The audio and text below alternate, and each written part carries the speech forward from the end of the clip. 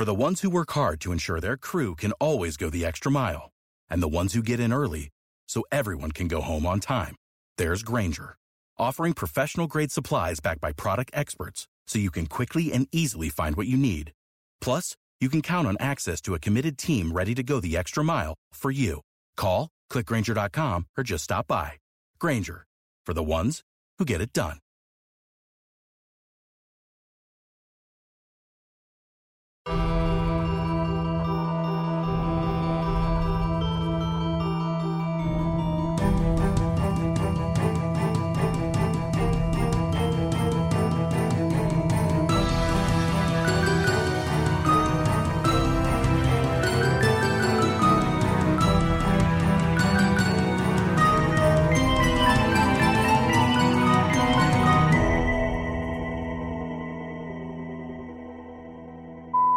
Hello again, it's Max from Tennessee. I do realize the way I did the call last week was a bit asinine, so I apologize on that end. But now my thing for you this week is, what are some of your favorite zombie resurrection sequences in movies? Like mass zombie grave risings or just a general rising of the zombies. Like one of my favorites is Children Shouldn't Play with Dead Things. I think that is an amazing grave rising sequence. Thanks. Thanks, Max. I had to scratch my brain a little bit for this answer. I'm not a massive zombie movie guy, and if I do watch zombie movies, honestly, I don't think of those moments very much. So there's really only one. I'm gonna say one movie that I can think of off the top of my head, and it's the remake of Dawn of the Dead. And the zombie resurrection of the husband and the zombie resurrection of the old woman, I think, are like who they had to wheel in with a wheelbarrow into the mall. Oh, yeah. I think those are the two where you kind of know, you don't necessarily know that the husband's going to happen, because all of a sudden he just like, he just freaks out and comes at her. But the old woman just sits up and like that kind of like falls off her face. And I think that those are probably the ones that I remember really being like, ooh. Otherwise, I think I'm just waiting for zombie stuff to happen. What do you think, Megan?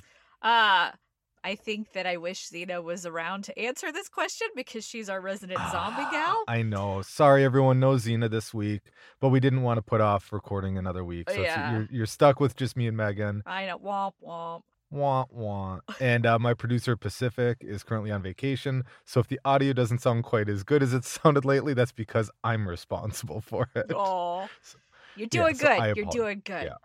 Xena we'll tell her right now she has to talk zombies when she comes back.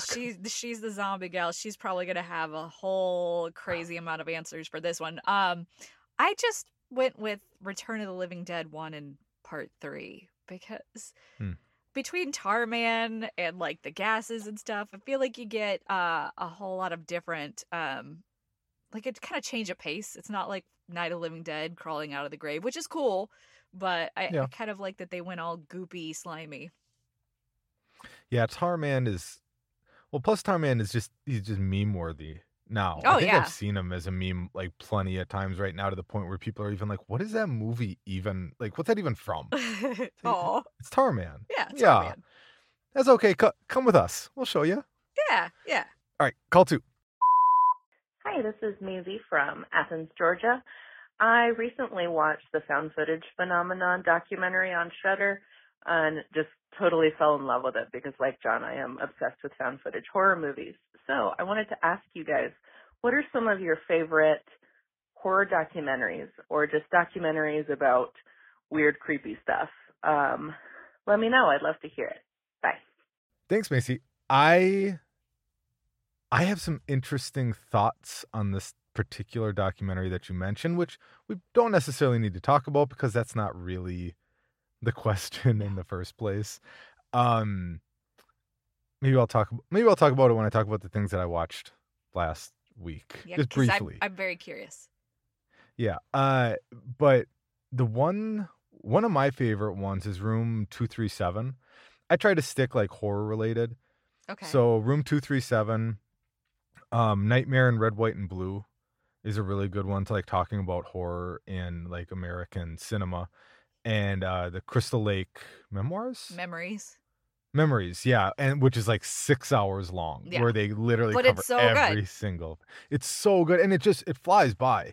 You put that on, and like it's one of those moments where you're like, oh yeah, we're just cruising through. Like you kind of just remember, like, okay, we're up to 4, Yeah. 5, 6. Yeah. Wait, how many of these were there? Oh yeah, 11. The Never Sleep Again, same thing. Yeah, Never Sleep Again. Yeah. Oh, Never Sleep Again. That's the other one that was really good. Yeah. With the Friday the 3rd, or with the Nightmare on Elm Streets. Yeah. What do you think?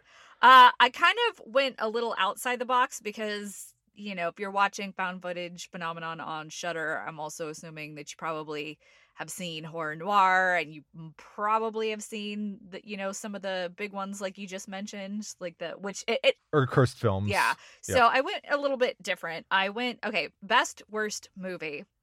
This is a that's a good one. Yeah, exactly. It's if you don't know, it's about the Troll 2, the best worst movie. And the thing that I love about, I mean, you're just gonna have to watch it to see why I love this movie. But it's directed by Michael Paul Stevenson, who played the kid Joshua in Troll 2. So he that's grew right. up and he did a documentary.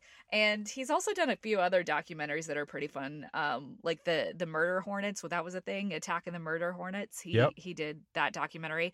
Haunters, Art of the Scare, and The American Scream. I figure if you're a horror fan, you probably would love these really good documentaries about home haunts. And Haunters goes beyond the home haunt.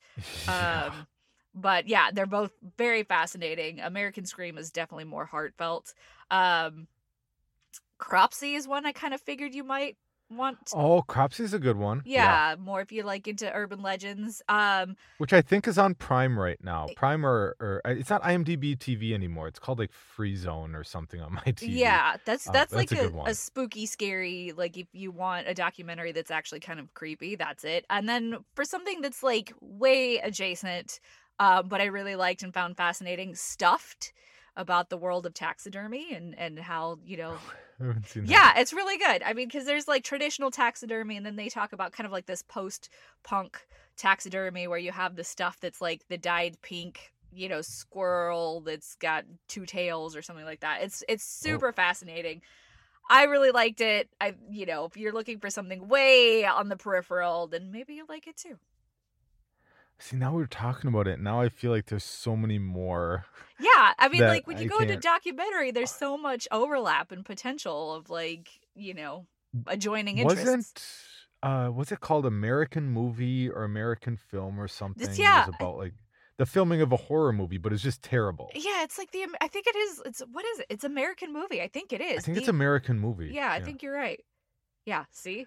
Yeah.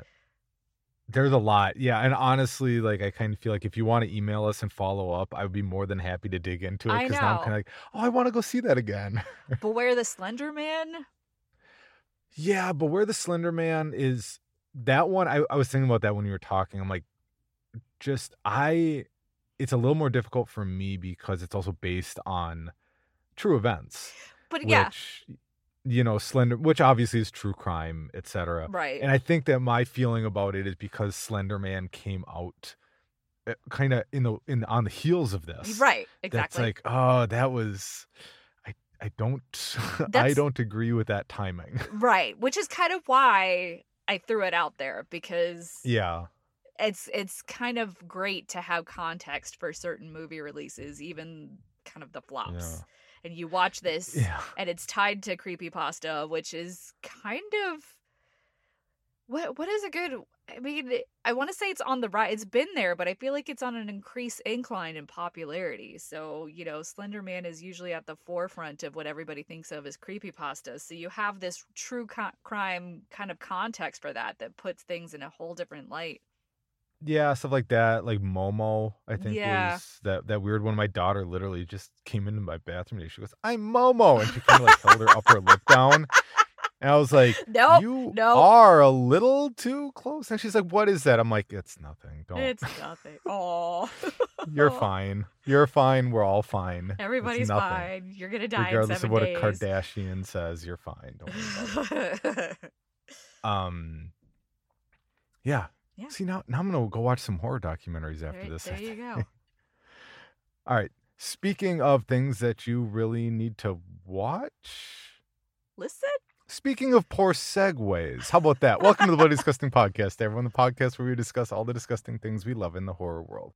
And to help us discuss the disgusting, you know her as lead movie critic for Bloody Disgusting, writer and horror movie fanatic Megan Navarro. Hey, Megan. Hello. And I'm John. Again, no Xena. No, Xena. You'll just have to make do with us this week. I know. If you're listening to this on a Wednesday when the episode drops, we hope that your week's been, or I guess your last couple of weeks have been filled with all the best kinds of horror. And if not, we're going to do a quick round the table for the movies, books, games, or anything else in horror that are making the two of us smile right now. Maybe there'll be things that'll make you smile too. So, Megan, what's been filling your heart this week? Well, first of all, I'm going to channel Xena. She's here with us in spirit because I did put out a call on Twitter because Monsterpalooza was over this past weekend, which is LA. I have never been, but they were having a Demon Night panel with like Ernest Dickerson, Todd Masters, Billy Zane. And I was like, somebody, I can't be there. Let me live vicariously through you. Do you know who that person was that let me live vicariously through them? It was Xena. Xena's she's in LA, or maybe she's flying back. I don't know. That's why she's not here today. But she was there. She posted pictures of her with Ernest Dickerson, but she did text me pictures from this panel, and I'm like, you're my hero.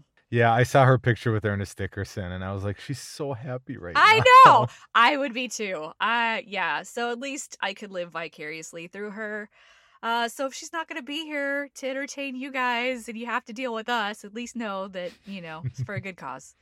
But I watched Crimes of the Future, David Cronenberg's new movie that is currently in theaters now. And plot, it's humans adapt to a synthetic environment. It's like in this nondescript future where it's like we've just pretty much destroyed everything and we have to adapt to a new synthetic environment with new transformations and mutations. Humans, the human body can no longer feel pain. And then you've got this performance artist, Saul Tenser, whose body kind of manifests and produces these strange superfluous organs. And so they make an art out of it. Him and his partner Caprice, they stage these public surgical removals in very Cronenberg like type as one would do. Yeah. And this art catches the attention of a lot of people who would like to use that to apply to the next stage of human evolution. It is everything that I just said sounds very Cronenberg, and it is very Cronenberg. However, it's very kind of muted Cronenberg. The last real body horror movie that he did was Existence, which was 1999. So he's done a whole lot of other stuff that's outside of the kind of horror, body horror, sci-fi realm since then. So this to me is, I liked it. I didn't love it as much as I love a lot of his older works, but I feel like that this is kind of hard to compare it because it's like a filmmaker reflecting on his body of work. It's kind of an extension, like a conversation with his previous work. And so it's just a lot more reflective, a lot of dry humor that if you don't pick up on dry humor, you might not even be aware that it's intentionally funny. But yeah, it's just very interesting. I just don't think that most people, like mainstream audiences that have no idea what his stuff is, they're gonna be like, what the French toast is up with this? That's largely what I've been seeing, our movie reviews kind of slamming it. And having not seen it, I don't know. Like although it did spur me to watch Videodrome again. I think it's on Tubi right now. I'm not going to talk about it. I feel like I've talked about it recently, but yeah, I'm curious. And again, not as a body horror guy, and this sounds fairly body horror. It is and it isn't though. Like there is body horror moments, and there are a couple of weird. Not a couple. There's a lot of weird stuff. But I also feel like if you could handle Videodrome, I feel like you could handle this. It's not. There's almost like a thoughtful reflection on more metaphorically speaking type horror. Sure. It's toned down. I think really the biggest problem for people isn't necessarily the body horror. It's that this narrative is not very conventional.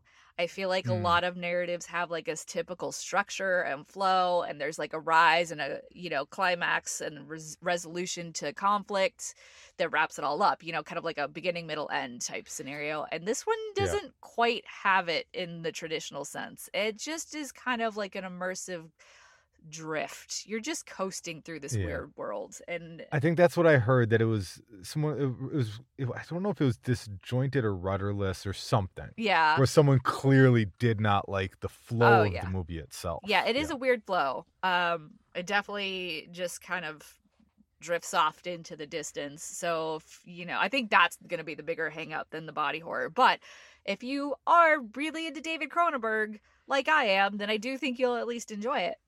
So, you never know. Yeah. Nice. And then completely switching gears, because I am still very obsessed with the Evil Dead video game.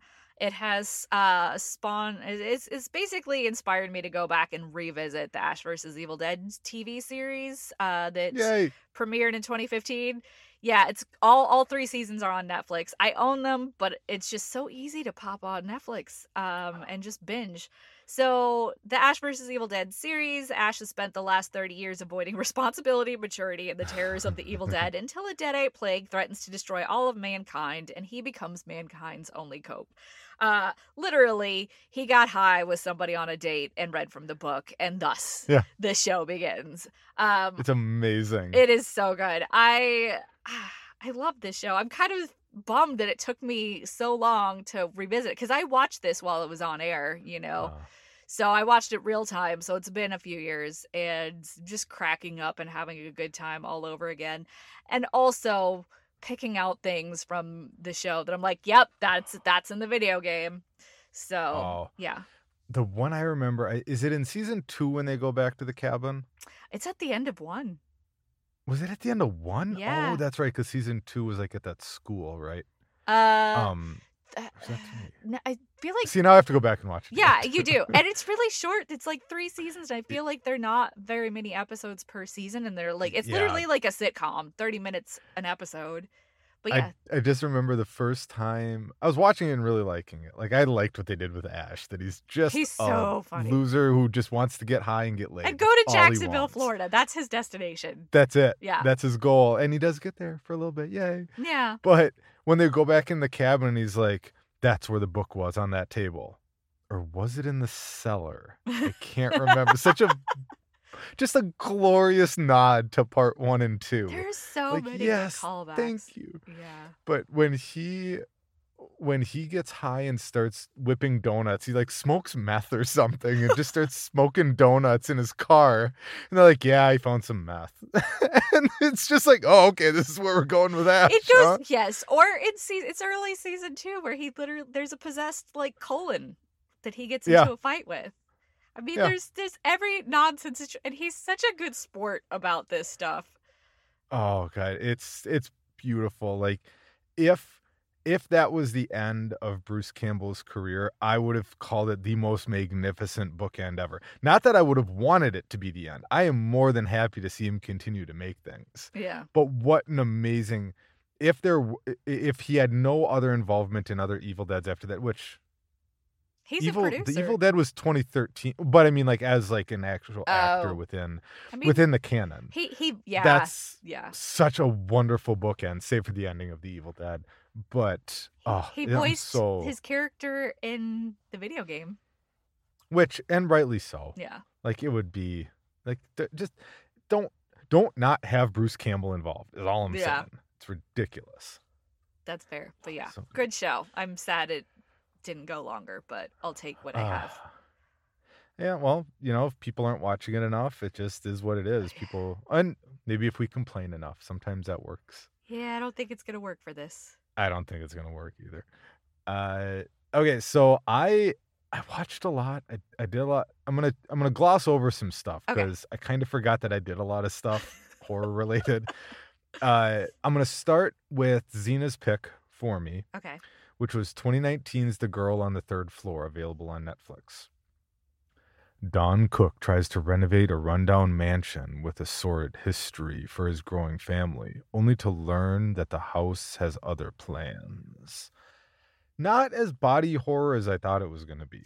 It's goopy. It's the goop, yeah. The There's goop a lot doesn't of bother goop. me. There's a lot of goop to the point where it's just comical at certain points. It didn't.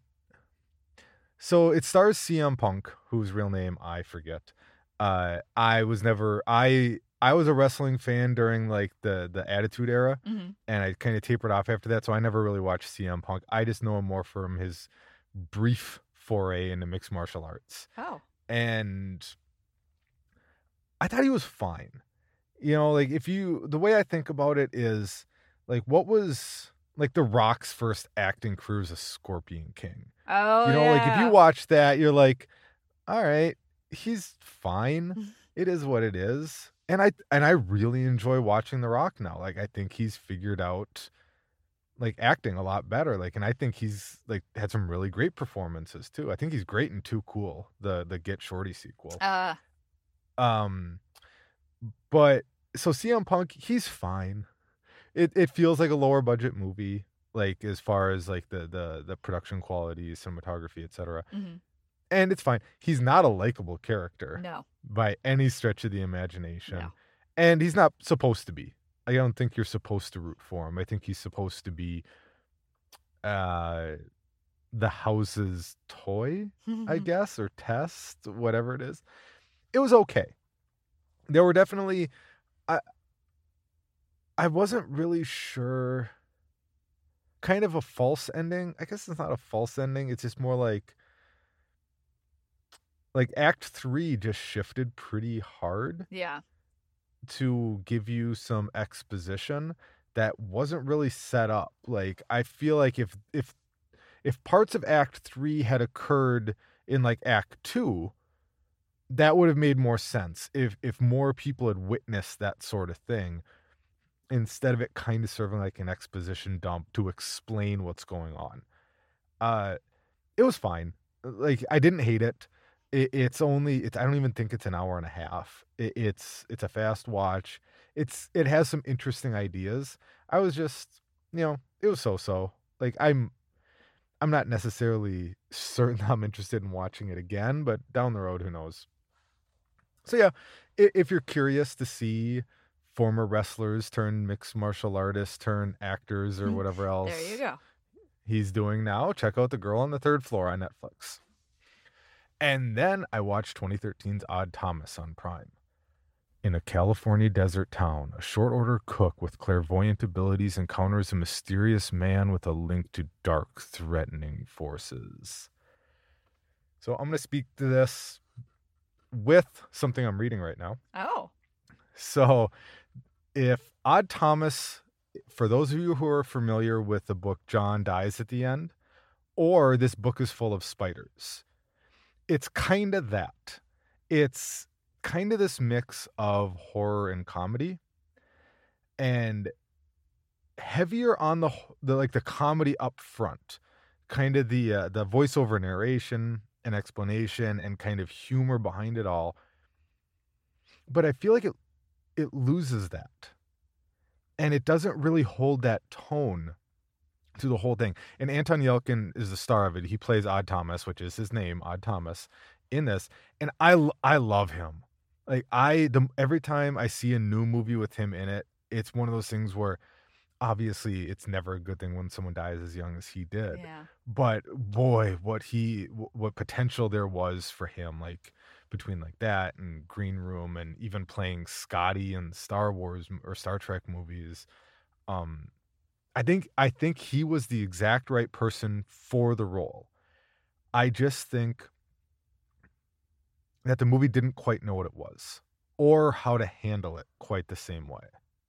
It's an I've not read the book that it's Neither based have I. on, so I'm not sure if that was like, because I remember this movie having a whole lot of problems as far as production and getting released. So I'm Yeah. wondering if it was like a too many hand chiefs or too many cooks in the kitchen situation, and that's why.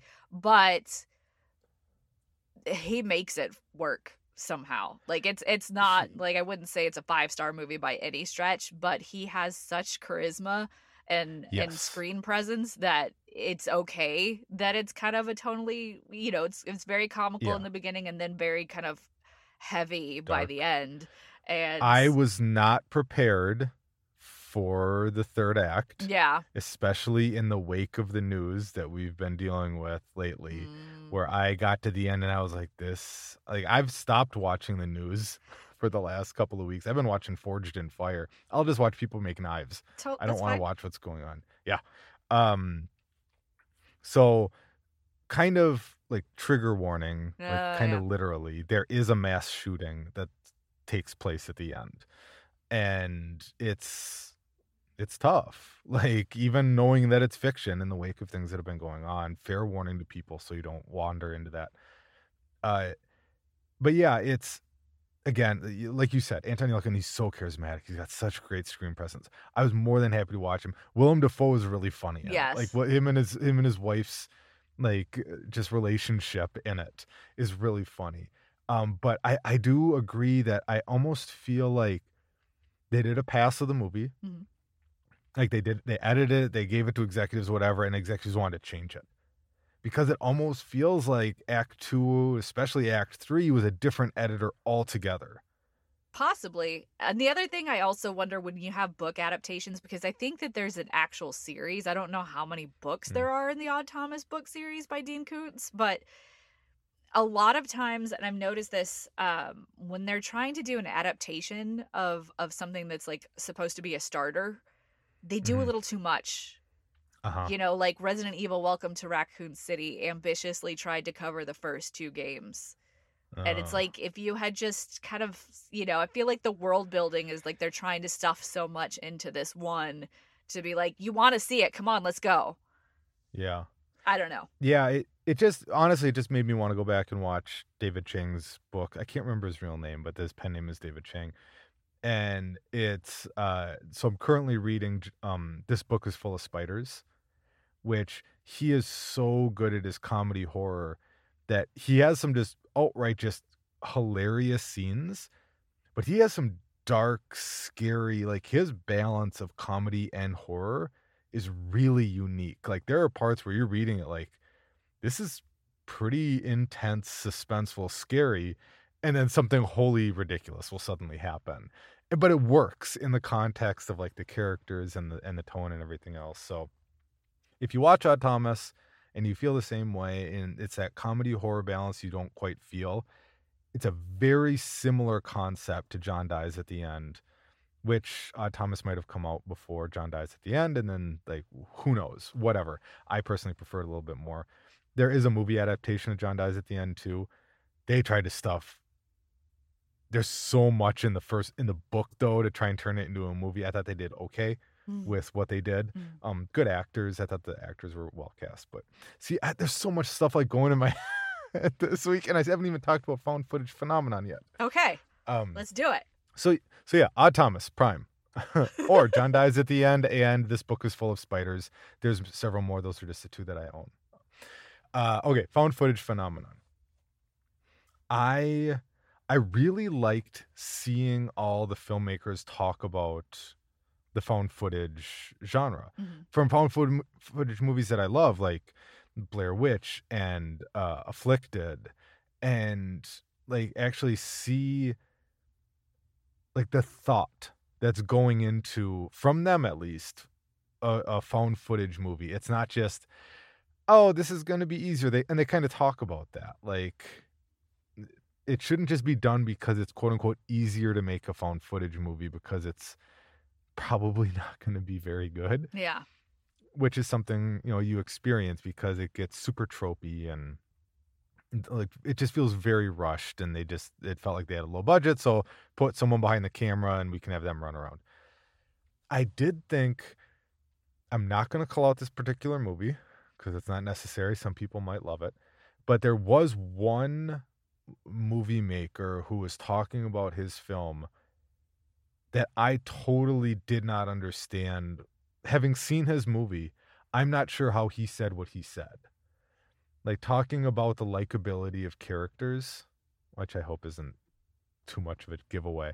Like, this guy's movie has one of the most unlikable characters in any found footage movie I've ever seen. And talking about the balance of making people, like, making it feel realistic and but being able to push them far enough so that they don't want to leave and they still want to, like, support it. There was some really interesting interviews with the creator of Cannibal Holocaust Mm. and kind of talking about how that came to be. And it was this really, I thought it was a cool story, just talking about how Cannibal Holocaust, paraphrasing pretty heavily, so I apologize if I'm way off pace from other people watch this, basically came from the idea of his child didn't want him watching the news because Vietnam was going on and it was just death on the screen all the time. And he kind of stopped and said, well, why is it that we have, like, video nasties and stuff and we're told we can't do this stuff when we're making movies, and the news is free to be as graphic as possible, showing these atrocities from around the world? So Cannibal Holocaust was kind of his response to the news. Mm. Like, I am going to push this as far as I possibly can. And for those who have seen Cannibal Holocaust, know that he did. Yeah. And again, another big trigger warning. If you're listening to this and you've never heard of Cannibal Holocaust or seen Cannibal Holocaust or the things in it that are still hard to watch, there's a great deal of legitimate animal cruelty that happens in the movie that's pretty tough.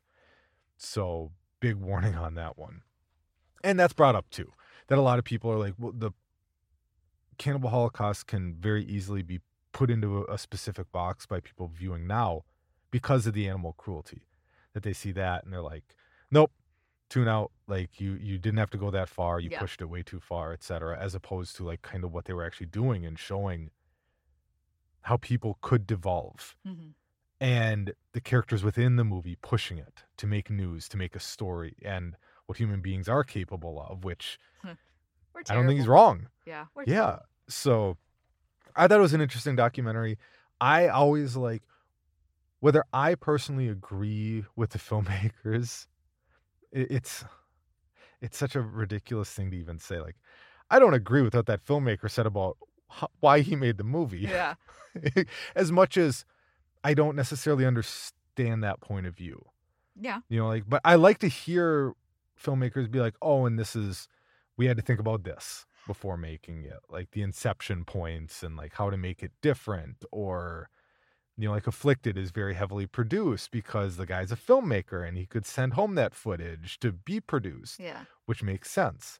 You know, Deborah Logan kind of falls into a gray water with the same sort of thing. I always felt it was kind of overproduced because of the ending. It didn't make sense to me, etc. Whatever. It was worth watching. I like watching it as a found footage fan. I have a question for you. Because I have not seen it, so, you know, kind of the summary makes it sound like maybe it's even the tagline or the subheader or something, that's the rise and fall of, you know, the found footage phenomenon. But has really found footage fallen? I feel like it's evolved in such a dramatic way, more than probably any other subgenre, because it's like found footage, but now you have things like Screen Life and, you know, real-time webcam, just a variety that's kind of an offshoot. So I'm just curious if it's more, if you should go into it expecting an overview of the subgenre, or if you really should just be looking for it like piecemeal by certain movies and filmmakers. What I think I took from it was the pop culture acceptance of found footage. Okay. So it was the spike and it was the rise with Blair Witch. But then the movies that kind of came after it up until Paranormal Activity, eating criticism like, oh, you're just copying the Blair Witch, you know, and like kind of talking like the what's it called, the not last radio call, the last broadcast, them saying like, oh, you copied Blair Witch, and like, actually we made this before Blair Witch, we just didn't have money, so we did it on like VHS, whatever, all this stuff. And so I think it's kind of, I don't know if Rise and Fall is an accurate title. Maybe Ebb and Flow. And I would almost call it like the evolution of found footage. Yeah. Or the history of found footage. Even the Rise and Fall sounds a little bit more BuzzFeed title to me. Because I didn't I didn't interpret it like they were saying that it's fallen. I think it's just interpreted that it's changed and people have to be a little bit not more sincere when they're making them as much as like more thoughtful, maybe because so many have come out and it is a genre that people can do and everyone's got a phone, like people can create these sorts of things. So maybe maybe just like the wave of found footage. But it is a pretty strong overview, I'm guessing. I mean, because there's Yeah, some like random titles you've thrown in there that are a little bit deeper cut, I feel. Yeah, I know. I say it like, oh no, I've seen it like 4 times. What do you mean? Yeah, That's I know. totally You. normal. Yeah, they do a really good overview. Okay. I think of the bigger titles for sure, the more recognizable, and some that might not be as recognizable that are totally worth it because I think they're also important to the history of the genre. And there's a few in there where I'm like, I didn't. That's not my jam, but it might be someone's favorite movie. Yeah. So, is what it is. And found footage I like that they get a spotlight on it and they can have some thoughtful answers to those questions. So, yeah. Okay. So before we move on, what did we watch and how did we watch it? I watched Crimes of the Future in theaters and Ash vs. Evil Dead on Netflix. I watched Odd Thomas on Prime, The Girl on the Third Floor on Netflix, Found Footage Phenomenon on Shudder, Videodrome on Tubi. I'm reading This Book is Full of Spiders, and I think I mentioned something else I'm already forgetting. Okay, so should we do homework for next week, and then I'll watch one on my own, and then you can assign me one. Yeah, if you want homework, I can give you. Yeah, some. let's do that. Otherwise, I'm just gonna. I'm gonna give you a movie because I remember you mentioning that you have not watched this franchise. I want you to watch Annabelle Creation. Oh, okay. Here we go. This is on Netflix. Isn't it? Netflix. I think it's also on HBO Max. I think so it's take HBO. Your pick. Yeah. All right. Here we go. All right. Yeah. All right. Yeah. Let's test the waters. I want to know if you'll like them beyond. What, you've only seen the one, like the first Conjuring, and that's it? The first active part of the third, and then The Devil Made Me Do It. There you go. That is the third. Yeah. The Devil Made Me Do It is the third. Yeah. Okay. Oh yeah, but I saw like the first act of part 2. Oh, okay. I've seen some of it until they kind of get over there, and then I just kind of lost interest. Yeah. Okay. Well, we've assigned homework to make you watch at least some of it proper. Perfect. All right, enough about what we've been watching this week. It's time for Megan to bring us up to speed on the news and trending topics in the world of horror. So what's going on, Megan? So, I did mention seeing Crimes of the Future in theaters, and ahead of it, during your requisite 5 hours of trailers and commercials, there was a teaser for this mysterious little movie that I'd never heard of before. It's by Paramount Players from writer-director Parker Finn, called Smile. It's just this weird, creepy teaser about somebody coming down a hospital hall and she sees a guy in his hospital bed upright with a vacant stare just smiling straight ahead. And she backtracks and goes in and she's trying to get his attention and he's not moving. And then there's some other person that cuts to or she's got a creepy grin. That's it. Just this crazy, it doesn't tell you anything other than Smile. And it's slated for release on September 30th, and that the teaser also says that a full trailer is coming soon.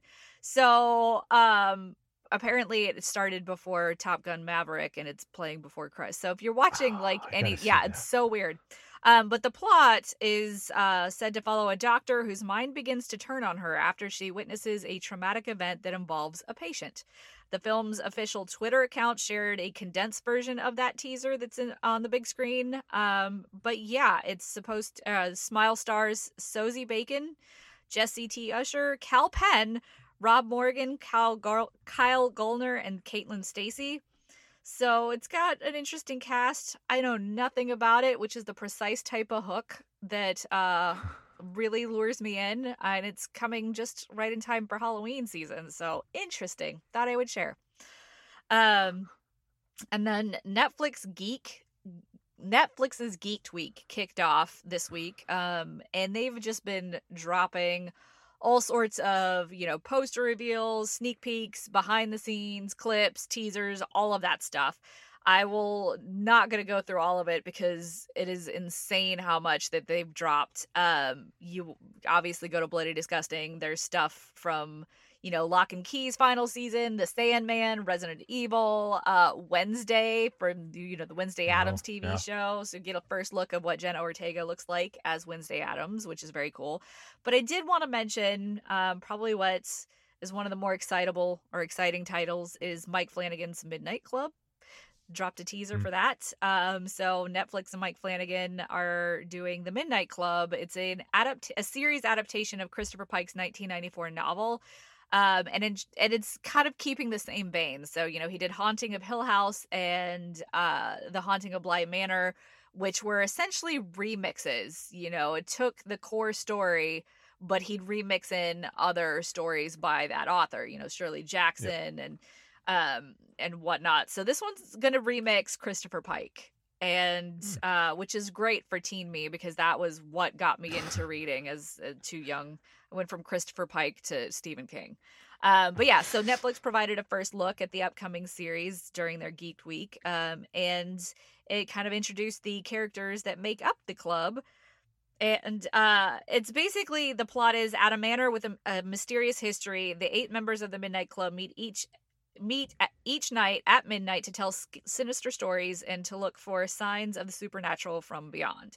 So the book that I did read as a kid, The Midnight Club, is basically these teens are in hospice care. They're dying. And so they're gathering every night and telling each other scary stories. And I think they're like, they're looking for kind of meaning and afterlife hopes and whatnot. So definitely seems like in vein of Mike Flanagan's kind of subject matter that he likes to dig into a lot. And he will, who knows what he's going to remix into that, because there's so much bonkers Christopher Pike stuff. But yeah, so many monologues. So many monologues. So many. And you will cry. Given the subject matter, I feel like that's inevitable, right? So Netflix revealed that The Midnight Club will premiere in time for Halloween on Netflix on October 7th. And he's Flanagan's I cannot speak. Words are hard today. Flanagan is adapting Pike's tales alongside Leah Fong, who is behind Once Upon a Time, and Flanagan directed some of the episodes. He's not directing all of them. He's pulling a Bly Manor. The full lineup of directors for Midnight Club includes Emmanuel Osei Kufor, who is behind Black Box on Prime, Axel Carolyn, who did she did the episode, one of the black and white episode, The Past of Bly Manor. She's also directed episodes of Creepshow, Chilling Adventures of Sabrina, Viet Nguyen, Morgan Beggs, Michael Fimignari. So yeah, it's and then returning players from Flanagan's previous shows, because the cast there's a whole bunch of cast that I'm not going to list off the names, but I did want to single out Samantha Sloyan, Zach Gilford, and Nancy Thompson herself, Heather Langenkamp. They will be in this show. So I thought that was cool. And then if you have arachnophobia, this could be good news or it could be bad news for you. I don't know. A few years ago, it was announced that James Wan is producing Arachnophobia remake for Amblin. But now they've officially announced the director, and that will be Happy Death Day and Freaky's Christopher Landon. Landon is also going to be writing, in addition to directing, the 8-legged horror movie. Horror comedy Arachnophobia, centered on a small town terrorized by a colony of deadly South American spiders accidentally brought to the U.S., which is not entirely accurate. They brought one spider, and it bred. Spider. Yeah, it bred with a domestic spider. And yeah, so Jeff Daniels was the star of the original movie, the 1990 movie. He was the doctor who moved to his family from the big city to what should have been a nice, quaint, small town. And then spiders attacked. And then John Goodman has got big shoes to fill because he was great as the exterminator. Yeah. So yeah, no clue beyond that except they've got a director on lock and we could use more spider horror, I guess. But yeah, that's in the news. Not if you're Xena. Oh yeah. It's a good thing she's not in this episode. Yeah. That's not true. It's never a good thing when Xena's No, but it's, no spiders. She's free from Spider Zone until we talk about the movie improper. But I do think Christopher Landon's got that lighthearted touch that makes it a perfect fit for... I think that'll be a good mix because you can get some fairly dark material in there too. Yeah. And some good scares. You want a blend of horror. I feel like spiders are inherently scary for a lot of people. So. All right, listeners, your turn. Is everyone I've ever met right in that I need to smile more? Do we need a Flanagan Extended Universe? Let's hear about it. You can call or text us at 224-475-1040. The number is also in the show notes, or feel free to email us bedisgustingpodcast@gmail.com. Finally, Megan's going to make all our lives easier in this sea of horror movie options and clue us in on what's appearing soon that we should be watching. So, Megan, what should we be watching? I'm channeling Xena. So she is here. She would do a much better job at this than I would. But Friday the 10th is when all your goody new horror releases are hitting. Shudder's going to drop Off Season, which is very... what is that movie? Messiah of Evil reminds me of that. It's... Jocelyn Donahue, she plays a woman who receives a letter from kind of her mother telling her not to come home, but her mother's dead. So she comes home and it's a desolate island that she goes to, and she becomes trapped there, and like things are really weird about this town. It's almost Silent Hill-ish. It's great. The Righteous, which will be on Arrow Player, a burdened man feels the wrath of a vengeful god after he and his wife are visited by a mysterious stranger. It is a black and white horror movie directed by Mark O'Brien, his feature debut. And Mark O'Brien is the terrible husband from Ready or Not. The probably big blockbuster item, Jurassic World Dominion, releases in theaters. I don't even think I need to describe what that is. You already know.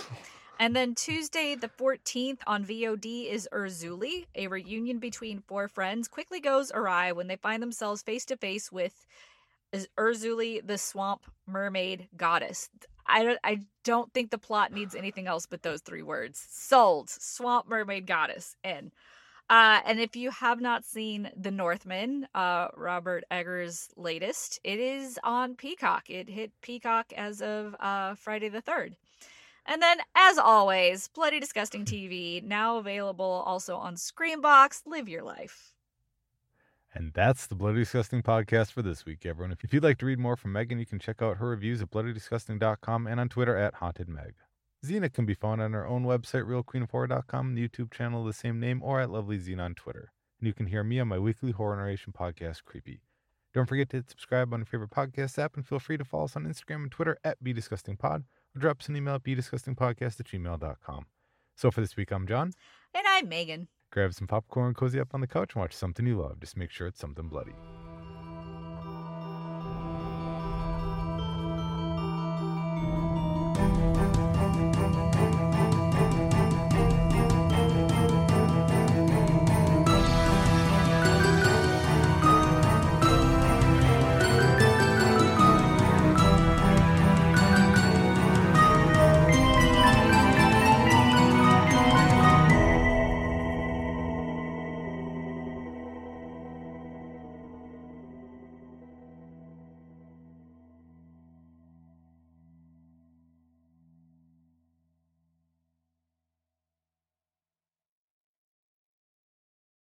Murder in America is a true crime podcast that covers stories from all 50 states, including stories of mass shootings, serial killers, and lesser-known murders. Do you find yourself doing more research after listening to a true crime show? Well, Courtney and I used to do the same thing, and that's why we created Murder in America. Our podcast dives deep into each case. Our storytelling will make you feel like you're right there within the case with us, watching it all play out, and we do not shy away from the graphic details. If you're a fan of true crime, then listen to Murder in America on Spotify now.